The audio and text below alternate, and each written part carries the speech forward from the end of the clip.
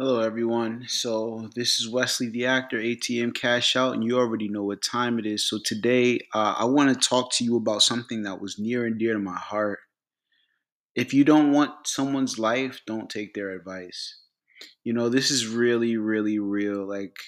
Because I remember working with certain people, and these certain people be like, oh, yeah, you should do this, you should do that. And then I look at their life and be like, what are you doing?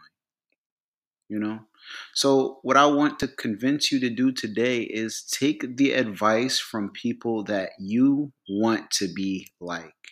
And if you don't want to be like those people, don't take their advice. They'll give it away, but don't be rude about it and be like, oh, I'm not going to listen to you. Just listen to what they have to say. However, it's not going to be necessary. So I'll see you at the top because the bottom is too crowded.